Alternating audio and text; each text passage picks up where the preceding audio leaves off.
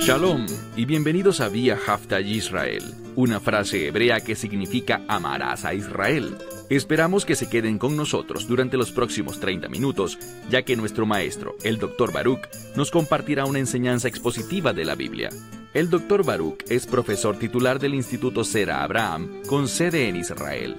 Aunque todos los cursos en el instituto se imparten en hebreo, el Dr. Baruch se complace en compartir esta enseñanza en inglés con doblaje al español.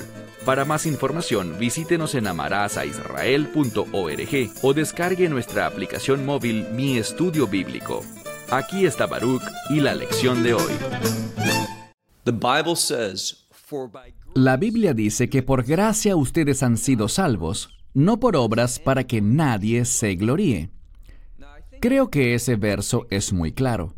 Es por la gracia de Dios, y la gracia de Dios se obtiene no por tu esfuerzo, ni el mío. No jugamos ningún papel para lograrla en lo absoluto. La gracia de Dios fue conquistada por el Hijo unigénito de Dios, el Hijo divino de Dios, el Mesías Yeshua, Jesucristo. ¿Y cómo la consiguió? Tú lo sabes. Él entregó su vida, fue al madero, a la cruz, y murió. Él, y solo Él, pagó el precio. Fue su sangre y solo su sangre la que proveyó para nosotros, compró para nosotros la redención eterna.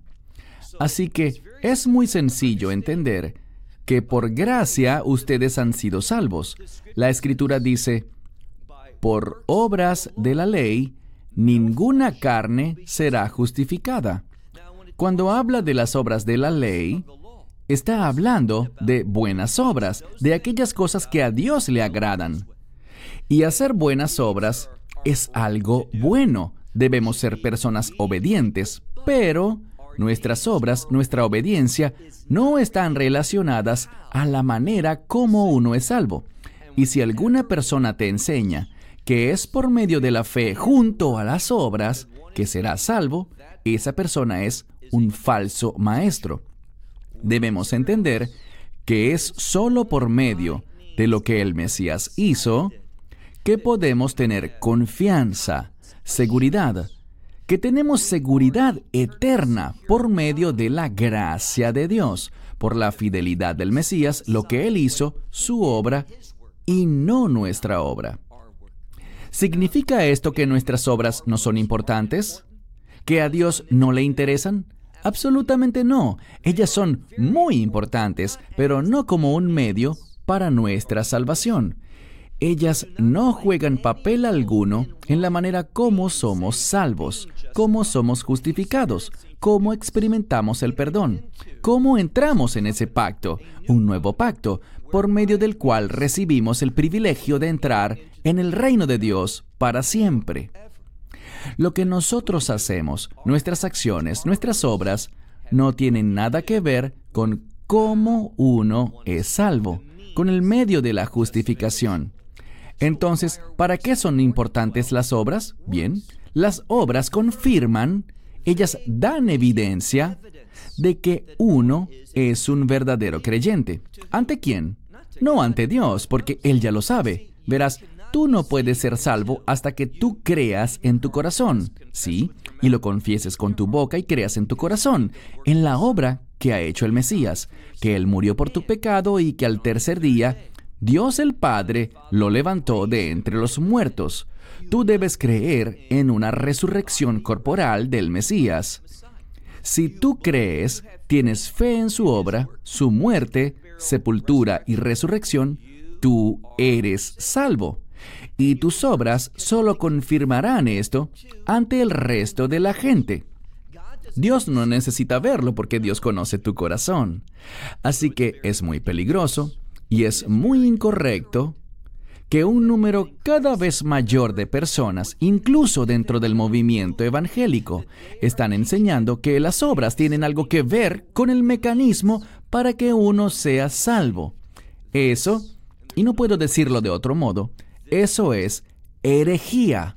Eso es irrespetar lo que el Mesías hizo de manera perfecta, absolutamente suficiente, sobre la cruz, por toda la humanidad. Nuestras obras pueden confirmar, pueden testificar y manifestar nuestra experiencia de salvación, pero ellas no juegan rol alguno en la conquista de nuestra salvación. Toma tu Biblia y ve conmigo al libro de Mateo, capítulo 25. Evangelio de Mateo, capítulo 25. Nos queda una sección más por estudiar en este capítulo. Es la más larga, pero Dios mediante, hoy la completaremos. Leamos juntos, por favor, desde el verso 31. Mateo 25, verso 31, dice aquí: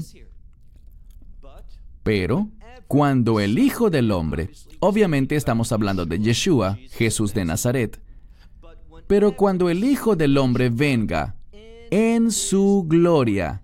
Yo resaltaría eso y lo subrayaría. ¿Por qué? Esto habla de su divinidad. Verán, los seres humanos podemos manifestar la gloria de Dios mediante una conducta recta, obedeciendo su voluntad, pero no tenemos nada de gloria en nosotros mismos. Es solo cuando el Espíritu Santo opera en mi vida y yo simplemente soy una vasija obediente. Así y solo así, la gloria de Dios se puede manifestar. Pero esto no es lo que dice el verso. Esto dice algo de gran importancia y es lo siguiente.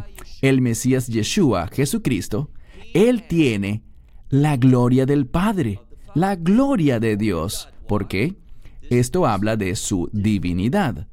La Escritura dice, cuando el Hijo del Hombre venga en su gloria y todos los santos ángeles con Él. Ahora, este término santos ángeles, algunas Biblias no colocan la palabra santos porque algunos manuscritos griegos lo excluyen, pero los mejores manuscritos sí lo tienen. Así que si lees en el Textus Receptus y no en algún otro Nuevo Testamento, verás en efecto la palabra santos en la frase santos ángeles. Lo que esto indica es que sus ángeles han sido consagrados para cumplir los propósitos de Dios. Entonces, ¿qué hará? Segunda parte del verso 31. Él se sentará sobre su trono de gloria. ¿De qué trono estamos hablando? Del trono del reino. Y una vez más, su trono también es un trono glorioso. Tiene la misma gloria que la de Dios el Padre. Esto habla, como dije, de la divinidad del Mesías. Una vez más. Entonces Él vendrá y se sentará sobre su trono de gloria. Y entonces, verso 32, y Él reunirá ante Él a todas las naciones. Bien, ¿de qué hablamos en este momento? ¿Estamos hablando del rapto, la esperanza bendita? No es así. Estamos hablando aquí sobre la segunda venida. ¿Por qué? Porque vamos a ver, sin duda alguna, que esta escritura tiene que ver con el juicio. Recuerden lo que enseñó el Mesías. Él dijo que cuando vino por primera vez, y quiero decir, hace 2000 años, Él no vino a condenar el mundo, sino en cambio a salvar al mundo. Mire lo que dijo en Juan 3, 16, 17 y 18. Él no vino para condenar ni para juzgar, sino para salvar. Pero la segunda vez, cuando venga al final de esta era, vendrá para juzgar, y esto es lo que expresa esta escritura. Dice aquí que Él hará algo, y Él reunirá delante de Él a todas las naciones y separará a los unos de los otros, tal como el pastor separa a las ovejas de las cabras. Noten, solo nombra a dos categorías, ovejas y cabras, solo esas dos.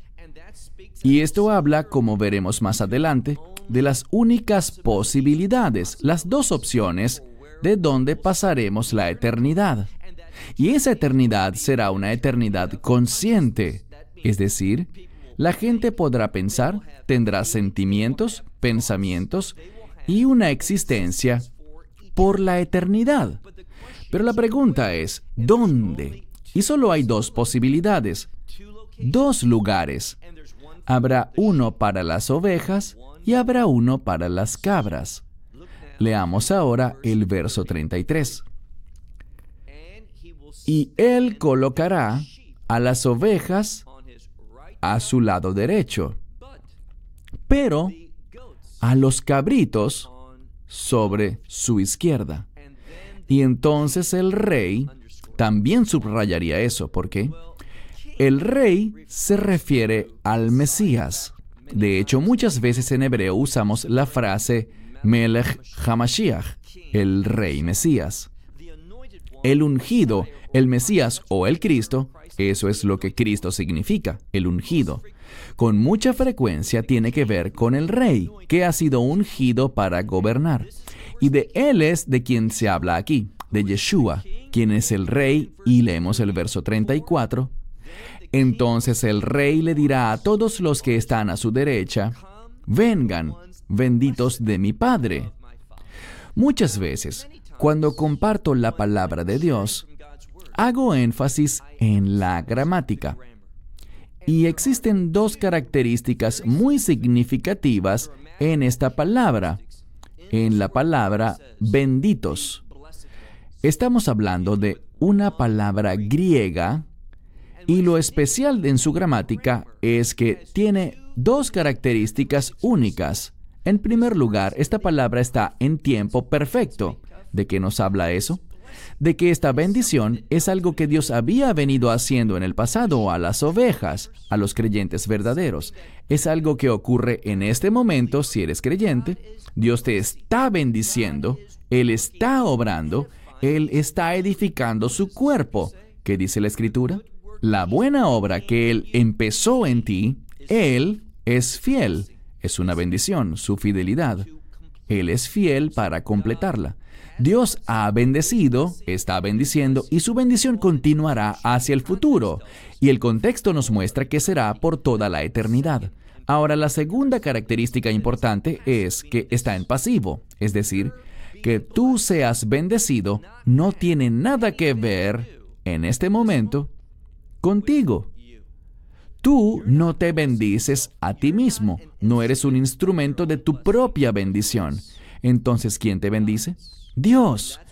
Por esto dice, mira con cuidado, Él le dirá, y este es el rey, Él le dirá a los de su derecha, vengan, benditos de mi Padre, y ustedes heredarán el reino que ha sido preparado para ustedes desde la fundación del mundo. Piensen en ello. Dios ha preparado un reino desde el tiempo de la fundación del mundo. Piensen nada más en cuán maravilloso, cuán magnífico debe ser ese reino, que Dios lo ha preparado con tanto tiempo de antelación y contigo en mente. Y sin importar quién seas ni lo que hayas hecho, sin importar qué pecado, qué crimen hayas cometido, si tú pides perdón y confiesas el nombre de Yeshua, Jesús de Nazaret, aceptando lo que Él hizo sobre el madero, sobre la cruz, que haya derramado su sangre por tu redención, si recibes eso, declarándolo y creyendo en tu corazón, que este que murió en la cruz también resucitó de entre los muertos al tercer día. Si crees eso, tú eres perdonado. Tú eres justificado por la gracia de Dios. Tú estarás en el reino de Dios. Y esto es lo que nos está prometiendo. Este reino que ha sido preparado desde antes de la fundación del mundo. ¡Wow! Verso 35. Porque, y aquí el Mesías habla a los benditos de su derecha, a las ovejas. Dice, porque tuve hambre y ustedes me dieron de comer. Tuve sed y me dieron de beber. Fui extranjero y me recibieron. Me recogieron. Desnudo y me vistieron. Enfermo y me visitaron. Estuve en prisión y vinieron a mí. Entonces vemos algo. Aquellos que han sido benditos por Dios manifestaron esa bendición. ¿De qué manera? Con actos como estos: alimentando a los pobres, vistiendo a los desnudos, visitando a los enfermos y también a los que están en prisión. Eso es lo que hace un verdadero creyente. Así es como manifestamos que somos benditos de Dios. Pero estas obras no son para ganar su bendición, ni ganar la salvación, ni para ser justificados. Nada de eso. Eso no puede ser más sino el regalo gratuito del Mesías. Es la gracia la que nos salva, no es por obras. Pero nuestras obras manifiestan, no para Dios, Dios conoce nuestro corazón. Es una manifestación para los demás, de modo que podamos dar testimonio y poder manifestar que por nuestra fe somos una nueva creación. Es para dar testimonio ante el mundo. No para Él. Él no lo necesita. Él sabe a quién ha salvado. Ahora, sigamos leyendo. Noten lo que dice la segunda parte de esta sección, verso 37. Los justos, ¿por qué son justos? Les daré una respuesta incorrecta. Son justos por todas sus buenas obras. No, eso es falso. Es debido a que son justos que entonces hicieron estas buenas obras, y no al revés. Las Escrituras nos dicen que por la fe tenemos la justicia del Mesías. Su perfecta justicia ha sido dada a nosotros y por lo tanto ella se manifestará por medio de una conducta recta, por ocuparnos en la justicia, en ser de bendición para otros, pero no es por medio de estas obras y acciones que nos hacemos justos. Esa es una falsa doctrina. Así que dice una vez más, verso 37, entonces los justos le responderán diciendo, Señor, ¿cuándo te vimos hambriento y te alimentamos? ¿O sediento y te dimos de beber? ¿Y cuándo te vimos extranjero y te recibimos? ¿O desnudo y te vestimos? ¿Y cuándo, verso 39, a ti te vimos enfermo o en prisión y vinimos a ti? Verso 40. El rey, y noten, 2 veces, él ya no está refiriéndose a sí mismo como el Hijo del Hombre, sino como el Rey. Cuando vino la primera vez, él vino como el Hijo del Hombre. Esta expresión tiene que ver con un siervo, alguien que heredará todas las cosas. Pero cuando venga por segunda vez, vendrá como Rey de Reyes, Señor de Señores. Y por esto es que, sigue leyendo, en el verso 40, el Rey, respondiendo, les dirá, de cierto les digo, que como has hecho así a uno de estos, al menor de mis hermanos, a mí lo has hecho. Yo subrayaría ese verso porque nos dice algo. La manera como obras con uno de los más pequeños de sus hermanos será igual a que si lo hubieras hecho directamente a él. ¿Sabes lo que eso me dice? Me dice que debemos ser generosos, que debemos ser personas que ministran, ayudan, bendicen, aman, apoyan y dan a quienes están en necesidad. ¿Y cuál es el contexto? A quienes no tienen de comer, no tienen de beber, que están desnudos, que están en prisión, que están enfermos. Debemos alcanzarles a ellos y proveer de un sustento para sus vidas. Eso manifiesta la justicia que Dios ha puesto en nosotros. Insisto, no son los medios o la causa que te hace justo, sino que es la sangre del Mesías la que te hizo justo, no tus obras. Tus obras solo buscan confirmar que la justicia del Mesías ha sido, en efecto, derramada sobre ti, por la gracia de Dios y por la fe, no por obras. Las obras son un testimonio para el mundo. Así que, dice esto a los justos, a las ovejas, a los creyentes. Ahora miremos el verso 41. Entonces Él le dirá también a aquellos de su izquierda: apártense de mí, ustedes, malditos. Noten, dos posibilidades. Unos serán benditos y otros serán malditos. No hay términos medios. Entendamos algo. Tú vas a ser identificado por el Mesías. Todos se presentarán delante de Él. Viene un día del juicio y Él te va a llamar oveja o te llamará cabra. Tú podrás ser bendito o serás maldito. Y estas bendiciones son eternas, pero las maldiciones también son eternas. Y descubrirás que solo hay dos posibilidades, dos lugares en los que todo el mundo pasará la eternidad. Hay un lugar para las ovejas y hay un lugar para las cabras. Bien, si eres sabio, querrás estar seguro de que eres una oveja. Tú querrás ser uno de los benditos de Dios. Tú querrás esa bendición hoy, mañana y para siempre.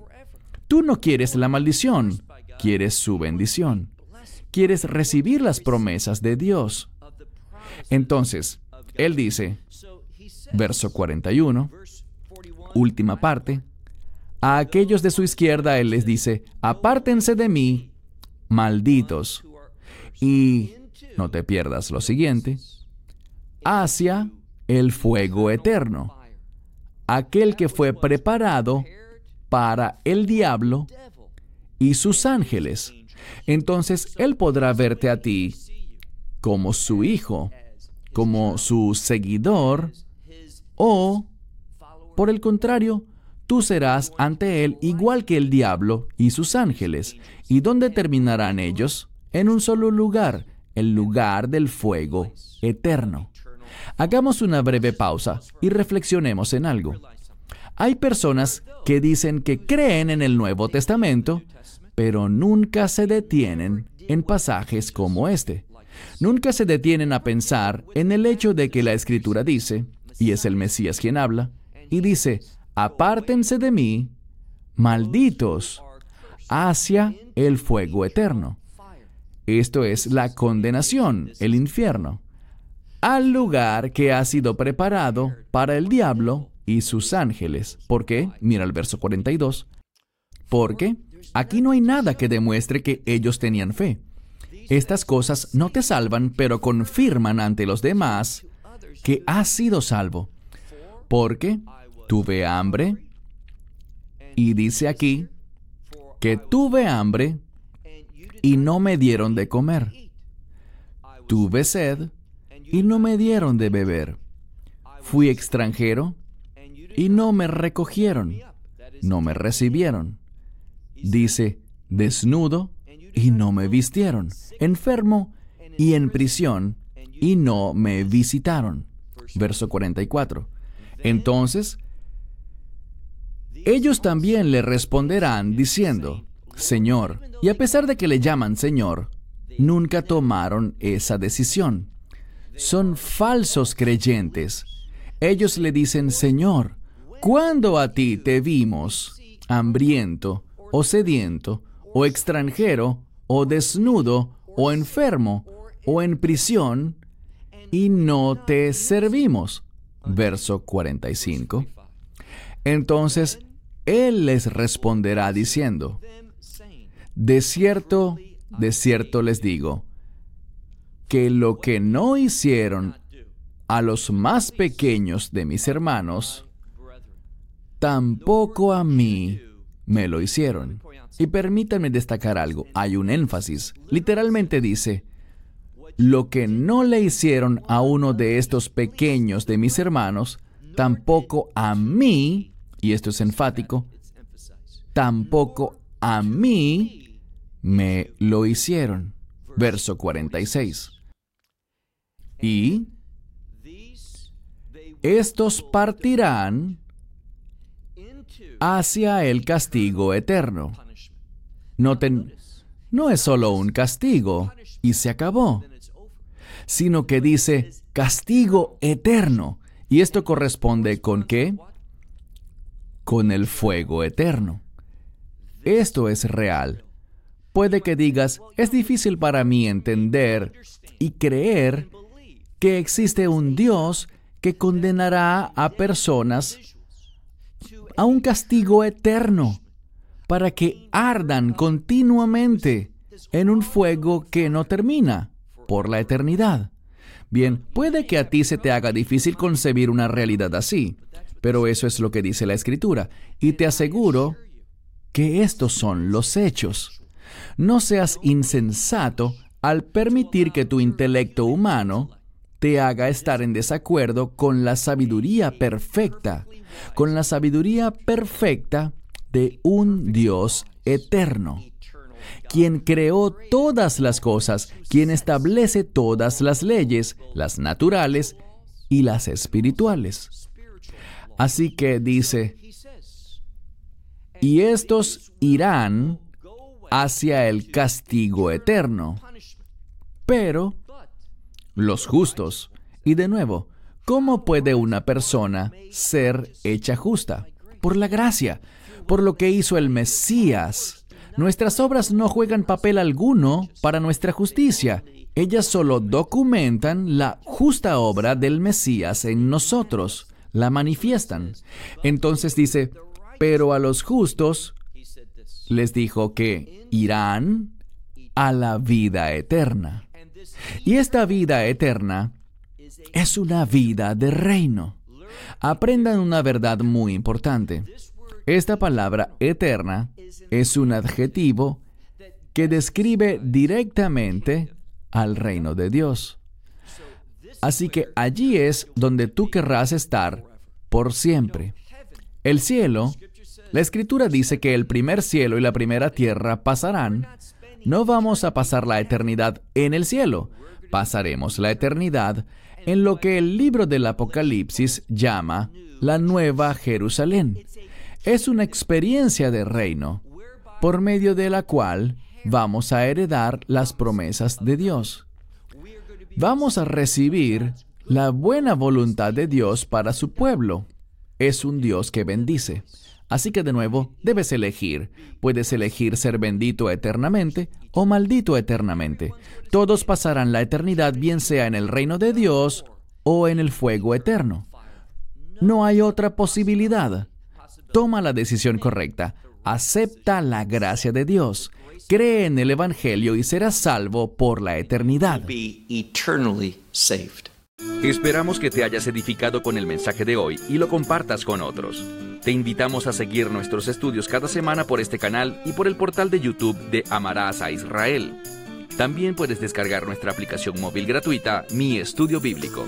Finalmente, para obtener más información sobre nosotros, visita nuestra web amarasaisrael.org, donde encontrarás otras conferencias de Baruch en audio, video y texto. Hasta el próximo programa. Que el Señor te bendiga en Yeshua HaMashiach, Jesús el Mesías, mientras caminas con Él. Shalom desde Israel.